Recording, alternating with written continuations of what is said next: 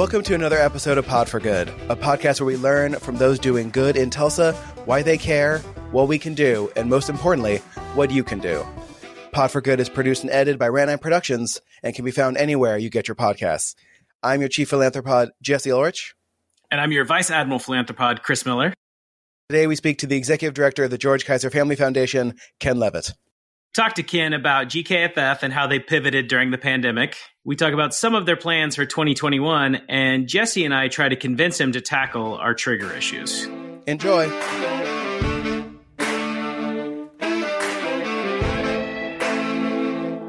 We are very excited to have Ken Levitt on the podcast today. Ken, how you doing? I'm doing great. It's good to be here. I've heard a lot about Pod for Good, followed it a little bit, and I'm glad I finally made the cut. If we knew you were so willing, we would have asked you a lot earlier. I got nothing but time. No, Jesse, don't seem desperate. Say, we're glad that you finally made the cut. So fair point. I was researching your background, and I wanted to start off with a question that you probably can't answer, which is there anything you can tell us about your time as the general counsel for the CIA? Well, there'd be a few things. You know, I do tell folks, and I don't know whether you guys remember a journalist in town named Jim East who asked me right before I went to the CIA, he said, Hey, Kenny, you got to tell me find out three things while you're there. Did Oswald act alone? Is Jimmy Hoffa really buried at Giant Stadium? And last, did aliens land at Roswell? And I really thought about those questions when I was there, and I came back and I said, Jim, I remember your questions, and I'll tell you, Oswald did act alone. Jimmy Hoffa is in fact buried under Giant Stadium, and I can't comment about aliens at Roswell. But it was a great experience. It was a little bit random that it happened for me. I had worked for David Bourne in the U.S. Senate when he chaired the Intelligence Committee, and I became very good friends with the staff director of the Senate Intelligence Committee named George Tenet, who ultimately became the CIA director of Central Intelligence. And I helped him with some confirmation hearings and the speeches and things just as a volunteer in a way. He was going through the process, and he asked me to come on board, and I had a very exceptional experience. Had some fun and worked very hard and have a lot of admiration for the people who do that work. I mean, that's the three questions everyone would ask. And at least with the alien questions, according to that one Israeli official, like we know now aliens have contacted us. Yeah, so.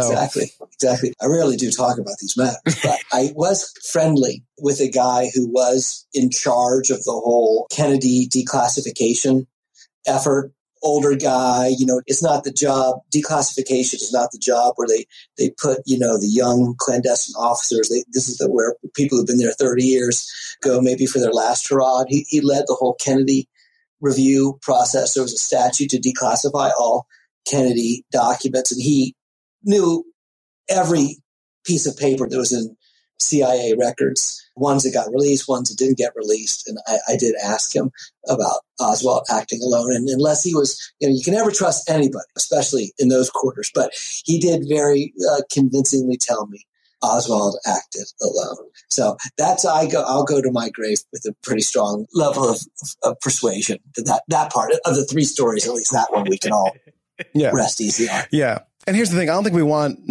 don't want to know the answer to the aliens question. So to more present matters. So you're executive director of the George Kaiser Family Foundation. And anyone who listens to this podcast, our audience, except for maybe our 80 listeners in Belgium, will know who and what the George Kaiser Family Foundation does in town. But I was thinking about your role as executive director and what I know from executive directors in other big nonprofits, which is their days are mostly meetings about what's happening at the thing they run. And I was wondering if that was the case beforehand, and if it's still the case during the pandemic, where it's just from meetings with people in person to Zoom meetings about what's happening. Right. Well, I do notice you guys are following a lot of the great work going on throughout Tulsa, and that a number of our efforts and partnerships are often central to your broadcast and program, which I really appreciate. And it's great that you guys are paying some attention and bringing some community conversation to those things.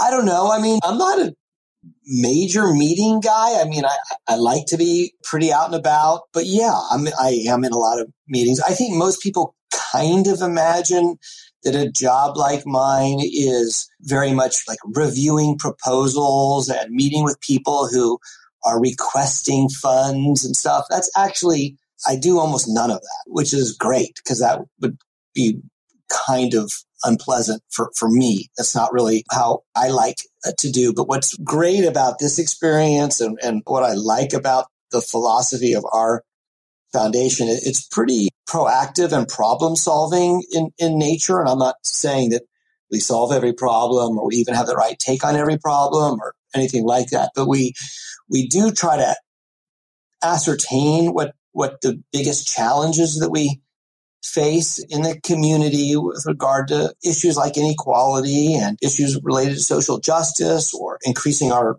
level of community engagement, and then come up with a handful of ideas about how we might address a situation or improve a dynamic.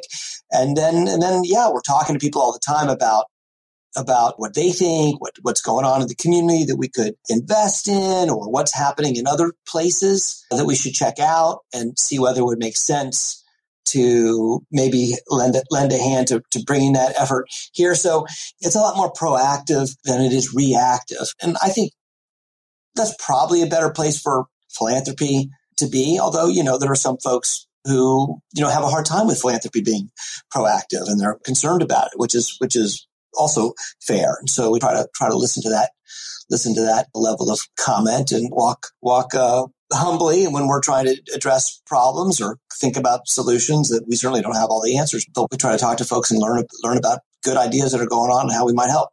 So along those lines, I'm curious, has anybody come to you with a program idea that was really interesting and off the wall, but that you loved, but you just knew you couldn't do? Or what's maybe the most interesting idea that has come to you that you weren't able to go with?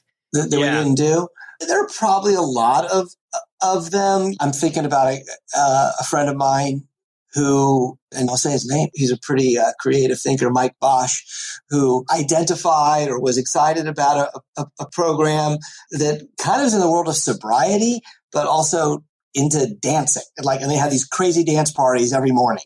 It's like, I can't even remember but it's like really at dawn, there's a dance party going on. Everybody came to town to meet us and talk. Nobody was shaking hands or just hugging each other. It was very, very, very zen. But we've got a mission related to intervening in the early cycle of poverty. And we try to keep our mission front and center. So certain things might be great, but it could be a little far afield. I get a lot of, because we bought the Woody Guthrie archives and later the Bob Dylan archives, I have been pitched a lot of archives, and we're really not in the mode of acquiring archives. That's not our thing. But I'll leave them blank. But there was a period where I got a lot of calls with some cool archives, very cool archives. But they're like, "Oh, you're interested in archives? We got archives." Yeah.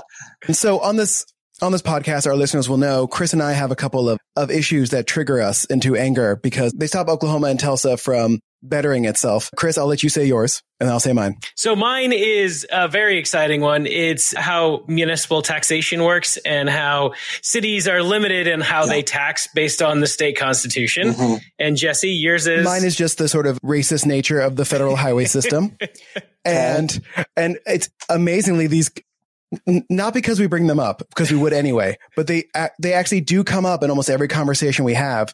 And so we were just curious if there are GKFF programs or program officers working on either of our two trigger issues. Well, I'm probably not directly, but one of the constant kind of tension in our work is this question about our relationship with government. And it's multifaceted. On the one hand, we believe that many of the problems that we are working on, whether it's poverty or housing or beautification in the city, are ultimately, and in most places, often major government responsibilities.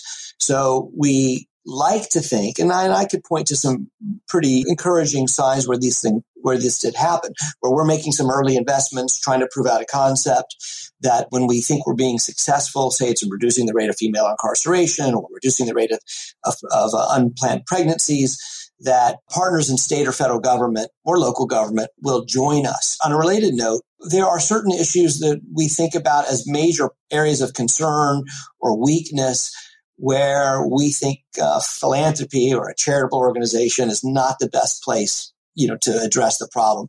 And one of those, and we ask, it's not a simple question or answer is in transportation. The issue of inadequate transportation in this community is at the root of a lot of our major social issues of inequality, poverty, workforce, etc.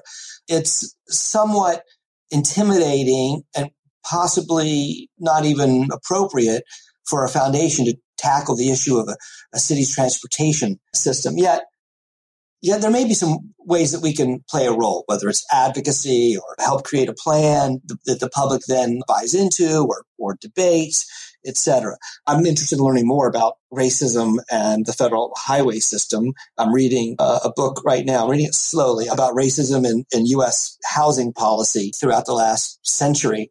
The Color of Law. It's really, really outstanding, very enlightening and very shocking for a person like me to quite understand better all the enormous layers of racism that really were promulgated by our legal system way beyond Jim Crow laws. I have to imagine that there's a lot to learn about federal highway policy. On the issue of local taxation, it's interesting. One of my colleagues who's on the board of the foundation is often very exercised about this very same issue, that being so dependent on sales tax is a complete anomaly. I don't know that if there's any other city in the country of our size, I'm not sure I can name it. I'm not sure there is one. The county takes advantage of generally increasing property values over time, and sales tax fluctuate immensely. I have wondered about whether GKFF ought to embrace as a policy initiative the question of what they call county home rule, try to amend the Constitution and get the legislature to buy into a situation where at least the two metros, Oklahoma City, Oklahoma County, Tulsa City, Tulsa County, could have the right to adjust their taxation system. It's one of those deals where it hasn't happened for so long that sometimes you say, well, maybe there's a reason. It just can't get done. But I'll take this as a good prodding to at least be asking the question. We're still a fairly rural-dominated legislature, and it's hard to make big headway on a question like that until that changes. You actually brought up part of a question I was going to ask you, which is because GKFF partners so much with the city and the state on things, but the city and the state, those are transparent organizations that are directly elected by the people, and GKFF is not. How do you work in such an environment? Because that opens up critiques, even if those critiques aren't true, because GKFF isn't a public institution that puts their board meetings on Facebook Live. Mm-hmm. Yeah, a couple points. It's a very legitimate area of conversation. First of all, I would highlight the primacy of government in addressing the issues that we address. I mean, even with our level of investment, it's a drop in the bucket as far as addressing the major challenges around inequality, poverty, lack of basic resources in our community and state. So I feel like our best role is to try to catalyze and help others explore certain kinds of interventions, whether it's in early childhood education or in access to birth control or in alternatives to incarceration like Women in Recovery or Still She Rises Tulsa, providing legal services, and really be very active with our public partners about bringing to them our learnings and trying to tempt them to make investments based on the evidence that we bring forward.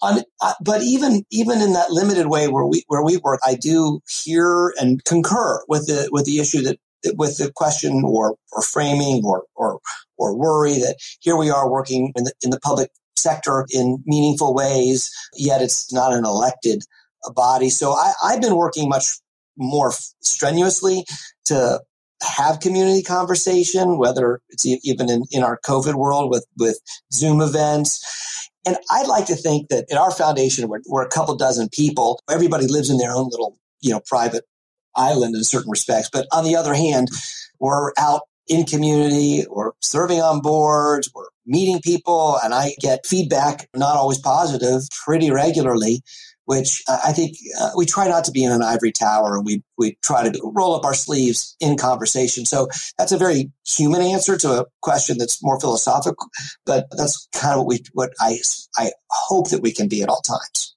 And we fail, we stumble, but that's what we aspire to be. Well, and You brought up COVID, so we have to ask, I think we're required by law to ask every guest at least one question about it. Can you talk a little bit about how you and GKFF in general kind of pivoted with the pandemic going on? Sure. And what you see kind of the role in your programs going forward now that we're starting to get to the point of having the vaccines and stuff like that? Yeah, seen a lot of heroic people working under extraordinary circumstances to try to meet needs. I was at Iron Gate on Friday, and it's quite an emotional experience to see the cars line up and the work of people at Iron Gate. They don't have volunteers like they used to because it's not safe. So they're doing their best to stretch their budget. I've been a lot to Vernon AME, to the food deliveries that Pastor Turner's led, been at a large Hispanic church where we helped with food delivery and cash cards.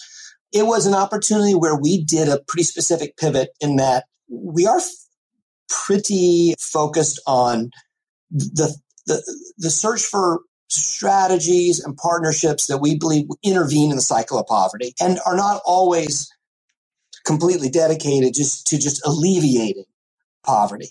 This was a situation in American society and in our community where you could talk about intervening in the cycle of poverty, but we had an immense amount of suffering taking place. So it was appropriate to double or triple or quadruple our giving in the social services sphere, which we did. And I think that was entirely appropriate. So whether it was the food banks of the world or food delivery and housing and homeless support, again, it was just probably a drop in the overall bucket, but I think I'm glad we did that. Once the federal funds rolled in, we were able to help provide good advice or advice to public actors about those funds, and our modest amounts were less important than the overall CARES Act money. It changed us philosophically and got me into the trenches a few times just to kind of help and do my very small part. Interestingly, the operation of our foundation, I think many people are experiencing this, while some people are completely and deeply impacted,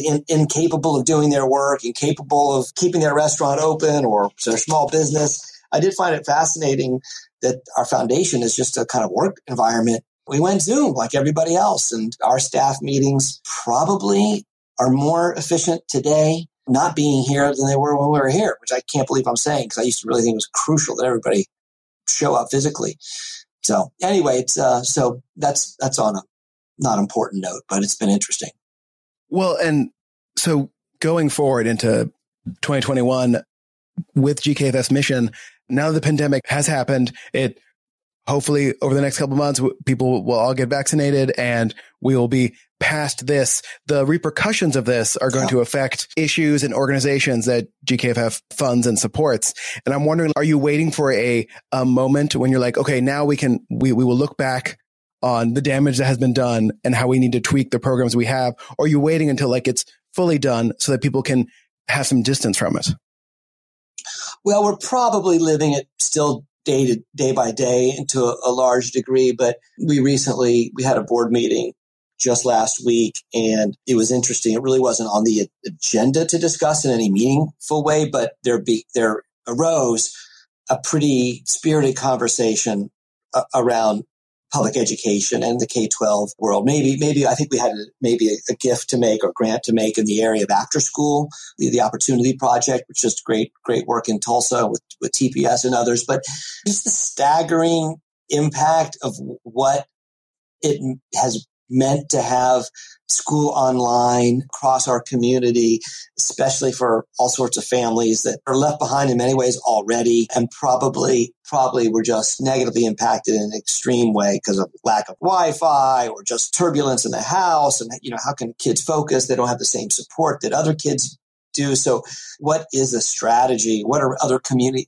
Typically, we don't invent many great ideas. We try to learn about what other people are doing. And so what are other communities doing to try to deal with fade and the losses that have taken place? Now, on the other hand, I also want to learn about what learnings have educators experienced. What creative approaches have certain districts taken? What has Deb Gist learned that might be a tool for the future? What level of change might be taking place in higher ed, K-12 education. I'll stop droning on here in a second. But when we talk about technology in early childhood education, like birth through 5, 6, 7, most of the folks who we work with are horrified. There's no answer in technology. It really needs to be parent, teacher, child interaction and the serve and return of talking and reading and singing. And it's just, science seems to say that you can't really create it on the screen. That may be a more difficult conversation, but there may be some things we can learn about utilizing technology, helping teachers leverage technology to reach more kids, et cetera. So there's got to be some things to learn, but we're early in that process. I imagine a couple of high school teachers who would have loved to be able to mute Chris and I remotely. That would have been very handy for them. Yeah. We are 6-ish months away from the commemoration anniversary of the Tulsa Race Massacre. And I know that GKFF is connected to a lot of the organizations working around that. And is that one of those special cases where you sort of go beyond the stated mission of GKFF and something is so tied into civic engagement that you're like, we have to be involved in this? Yeah, I think it was pretty obvious that this time cried out for a greater degree of focus on issues of racial justice, really whether or not the centennial came. I think there's a confluence of forces. I'd like to think that our foundation was working on issues of and cognizant of issues of racial justice from our inception. But the murder of George Floyd, and that wasn't a solitary event by a long stretch. But I think that fundamentally changed our perspective in certain ways. I think that Tulsa's original sin, to some degree, occurred 100 years ago, and we live its impact. And I think I heard a comment the other day that was sort of framed in a different way, which maybe, I don't know, what's that word? Talk about strength, speaking from strengths rather than weaknesses. The artist Rick Lowe, who was retained as part of the Bloomberg Foundation grant for the art project in Tulsa, I was able to ask him, as he was commenting about the global interest in this anniversary and in the Tulsa story and in Greenwood. And I asked him really, it's like, kind of why? What explains the intensity of the interest? And he said something that I think was important. He said that he thinks it's the resilience of the people who lived here. It's not just the crime that took place, but the story of people who rebuilt and remain committed to this very day about keeping that narrative alive. Those who are seeking, justice for what took place, and that strength, in a way, is also captured the world's interest. So I think it's an exceptionally important moment. We're pleased to play a small role on the 1921 Race Massacre Commission and making some investments here and there to help. I will say I went to law school. This sounds real name droppy, but it's relevant. I guess I'll do it. But I went to law school with a guy who's now in the U.S. Senate, and I had emailed him a time or two over the course of his 8 or 10 years in the Senate. But I had emailed him maybe a year ago. I haven't heard, and I didn't hear back. I was actually suggesting how he vote on a certain matter, and I never heard back, which is typical. But I just get an email today from him that he had a conversation about Greenwood. He went to the website. He saw that I was involved in something, and he wondered. He wanted to rectify the fact that he'd been to 48 states, but not up to Oklahoma. He wanted to bring a delegation of senators here at the time of the anniversary to learn, listen, and be part of that experience. So I thought that spoke volumes to me. Also, it's really it's pretty remarkable. We have a lot of guests on who are in some way connected to either activities working towards the centennial or just working on the issues that the centennial is going to bring back up. And the conversation is always like, yes, the centennial, the anniversary is important to get us talking about it. But the important things are what we're going to do about it going forward, because a lot of those issues still exist. And we shouldn't just pat ourselves on the back for commemorating this Tulsa sort of original sin. I mean, I guess maybe original sin 0.2, if we go back far enough in Tulsa's history or Oklahoma's history. I'm sure. Yeah, I'm sure there are others. But yeah, I couldn't agree with that more. It's not a kind of let's have some sort of halo experience for a day or a weekend or even a year. But it's a recommitment or a commitment to a lot of work that I'd like to say is 10 or 20 years, but it's probably a generation or two. Early in this podcast, we used to ask people who were on, like, if money wasn't an issue, what problem would you want to fix? And in your case, we have to rephrase that question a bit, which is, what have you found to be the speed bump that stops progress from happening most often? Because I have my opinion of what I think stops things from happening, but I would love to hear your thoughts on that. Yeah. Well, a lot of these problems are pretty intractable and pretty difficult, and amount of money doesn't do it. It's a lot of sleeve rolling up, a good model, a good strategy, and most important, which is really kind of getting to your answer, a great leader on the ground that is committed to the work and in working in an effective way. I'm very, I like to think about some areas where a problem seems ginormous, but I've seen progress over a decade here. One is our rate of female incarceration in Tulsa County, which started when we began, it was higher than Oklahoma County, and now it's half of what it is in Oklahoma County, and it should be half again, and hopefully will be. But that's changed a lot, and I think of the work of my colleague Amy Santee and Mimi Tarash and Gail at Family Children's Services, and now the work at Still She Rises. Kimberly Butler and Laura Bellis on the work of access to contraception and teen pregnancy. I mean, our rate has dropped dramatically. I think it's the work that people have done. In fact, I just saw some data today of across states all over the country and the rate of contraceptive access by teenagers. And I think of all the states, the highest rate of increase in the last 5 years was Oklahoma. And I really think that the work by organizations like the Take Control Initiative, have been indispensable to that. If you don't have a good leadership and a partner that's genuinely committed in a deep, deep way, I mean, you cannot get anything done. And there has been leadership prior to Dr. Gist, prior to Dr. Ballard at Tulsa Public Schools. And, there was no way to make an impact because the leadership was there. So much of all of this is really what somebody else I've learned a lot from calls kind of blocking and tackling. So you can waste a lot of money doing something poorly, but you can use less money doing something effective. Raj Chetty talks about this with regard to housing and housing vouchers that we spend maybe $45 billion a year.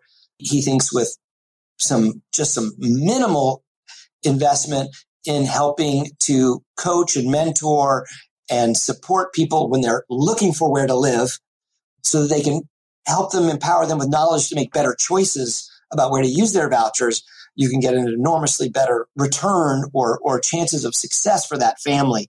So it is always interesting sometimes it really isn't, it's often not the amount of money. It's interesting. Your answer is similar to mine. You just phrased it differently, which is my issue has always been the problem with fixing a lot of these problems is people.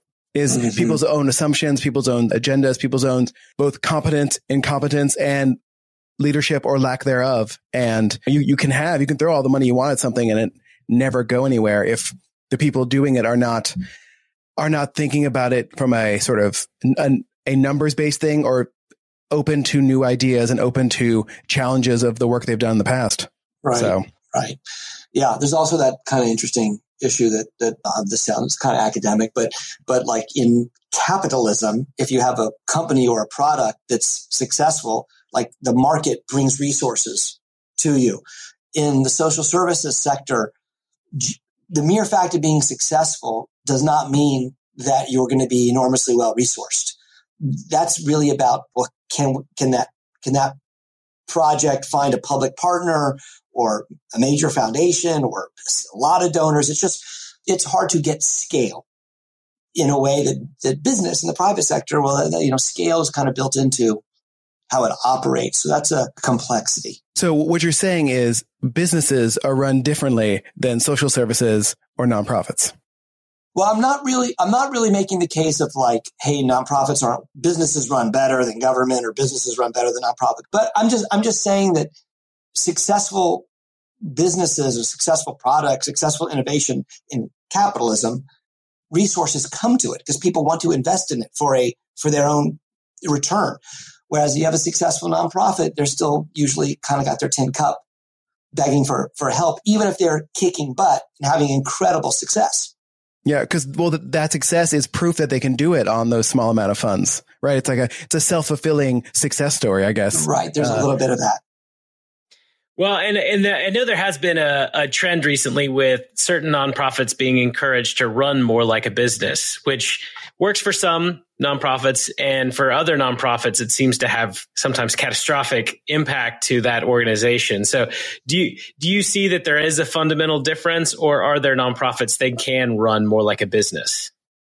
I've been impressed by a lot of nonprofits who have excellent business skills. Now, there are a lot who don't, and many, and those entities often want more training and knowledge in management and finance, but they're maybe under-resourced to gain those skills.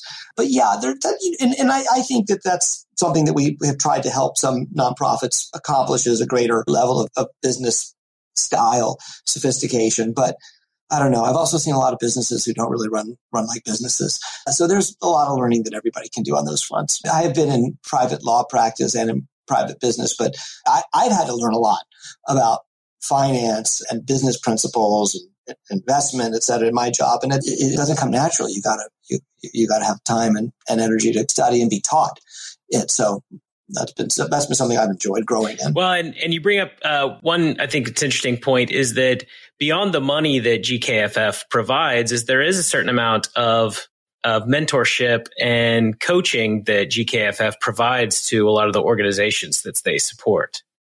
I hope so. We're actually a fairly small organization. I mean, there are efforts that we sponsor that are bigger, like the Gathering Place. Well, there are a couple hundred people great people who work there. But as far as the operation of the foundation, generally, it's a couple dozen folks. So, but I think of the people like, Annie Van Hanken and others. I do think they enjoy very much the opportunity to work closely with partners. And I don't know whether they'd say they mentor them, but there are deep bonds of day-to-day collaboration. It's not hey, we write the check, slip it under the door, let us know 12 months from now, and we'll see whether it's time to renew. I mean, it's a very intensive set of relationships and interactions, which I think brings a lot of joy to our work, and I hope to our partners, and maybe some headaches too. This episode's really going to upset our one troll on Reddit, who just every time I post an episode just talks about how I'm in GKFF's pocket. And so, I mean, there's another reason to have you on, just to annoy that person. It could be 3 people, but I'm pretty sure it's one person posting under 3 different accounts. Yeah, so that's okay. During this pandemic, right, we've been asking our guests what they've been doing to sort of keep their sanity and to relax when they are not working, because it feels like we're all working all the time now because our offices are also our homes. And so we've been asking people what's been their, like, Chris and I are big pop culture nerds. And so we always ask them, like, what's your pop culture comfort food? Like, have you been watching something or reading something or doing something new to sort of relax during COVID pandemic?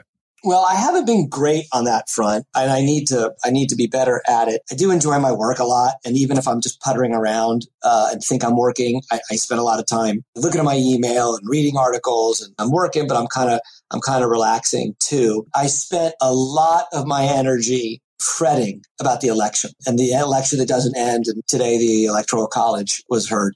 That was very consuming to me in the hours I wasn't working, which I'm not really proud of, but it was, enormously bandwidth sucking. But I will say that I have started watching more shows. So my wife, Janet, has already seen 3 seasons of The Crown. So I took it upon myself to watch 3 of them, get 3 of them done, which I'm 2 more to go. And then we can watch the 4th season together. And then I've seen a couple others. My daughter cannot believe that I told her to watch Emily in Paris, which I only saw a couple of those. But so some on the pretty silly side, but I've enjoyed doing that. One good Israeli one called Shtisel, which is pretty interesting. I recommended that to somebody, and I could tell they were like, after 2 episodes, they were like, "Yeah, no, I'm not going to watch this anymore. Thanks for the idea." So I that's probably been my indulgence, are the Netflix and Hulu. Thank God for that. I mean, like, I know Google services shut down. Like, we're having problems this morning. Like, some people couldn't get on YouTube. Some people couldn't get on Gmail. I was like, if Hulu and Netflix both went down at the same time for an hour, I think we would all just riot. At this point, especially if it happened between 5 p.m. and 11 p.m. Yeah. Before we let you go, we also just want to cover one last thing, which is, I know we've covered a lot of subjects, but are there anything that we haven't hit? Any big upcoming projects you want to talk about, or any upcoming events, virtual or otherwise, that you want to throw out that we can share with our audience? I think in the upcoming year, I'm really looking forward to the 4th EduCare opening up, which is an important opportunity to serve another couple hundred families with high quality early childhood education. Our work in providing legal services to folks who don't have access to sufficient legal resources at places like Still She Rises, and investments in the Public Defender's Office. I'm looking forward to seeing those expand. We've got this Bob Dylan Center. We're going to see that open up, I think, in the next year. We talked about the centennial already. I think that's very important. At the legislature, I'd like to see, we've been fighting for a long time for restoration of the earned income tax credit. It's going to be hard to do that in a year where revenues are down, but we'll be fighting for that. I'm interested in conversations taking place about limiting our ability to pass constitutional amendments. I think that's a really bad idea. A lot of the progress Oklahoma's achieved, some step backwards have been by vote of the people, but mainly they've been great step forwards. So I think that'd be a terrible idea. I'm not criticizing. I like the person who actually is proposing it, but that's not a good idea. We'll be active there on issues of early child education and criminal justice reform. So those are important. We didn't win the state question 805. That would have been an important step forward in criminal justice reform, but I don't lose all hope, because I've lost some state ballots initiatives before, but it helped engender a conversation that ultimately created some success. The effort to pass a penny sales tax for education failed, but then actually the legislature actually took a better course and than that. And so I was excited by that. Similarly, so there may be still a chance on some important criminal justice reform issues, and we'll work on that. Obviously, the Oklahoma legislature is always a challenge, but one we gotta be optimistic about and try as hard as we can to make progress. Well, yeah, they have to squeeze so much into the 3 months they work, and actually it's longer than that because they're still like catching up from past sessions from past years. So it's like, it just keeps rolling on. I'm like, how about just work for 6 months one year? Ooh, anyway, right. But we'd have to get an amendment passed, I assume. Honestly, I go back and forth on whether it's a bad thing that they have limited time to put up bills. Right. There's a Will Rogers quote about that, I'm sure. Yeah. I just want them to have enough time to read the bills. However long time that is, let's do that. Ken, thank you so much for joining us. This will be our last episode of 2020, and I think our 4th post-election, where Chris and I are both in much better moods for our conversations and not just like worried about the future of humanity. So thank you. And thank you guys. And thanks for paving the way for podcasting in our community. It's the wave of the future, and you guys are ahead of the curve. Thank you. See you guys.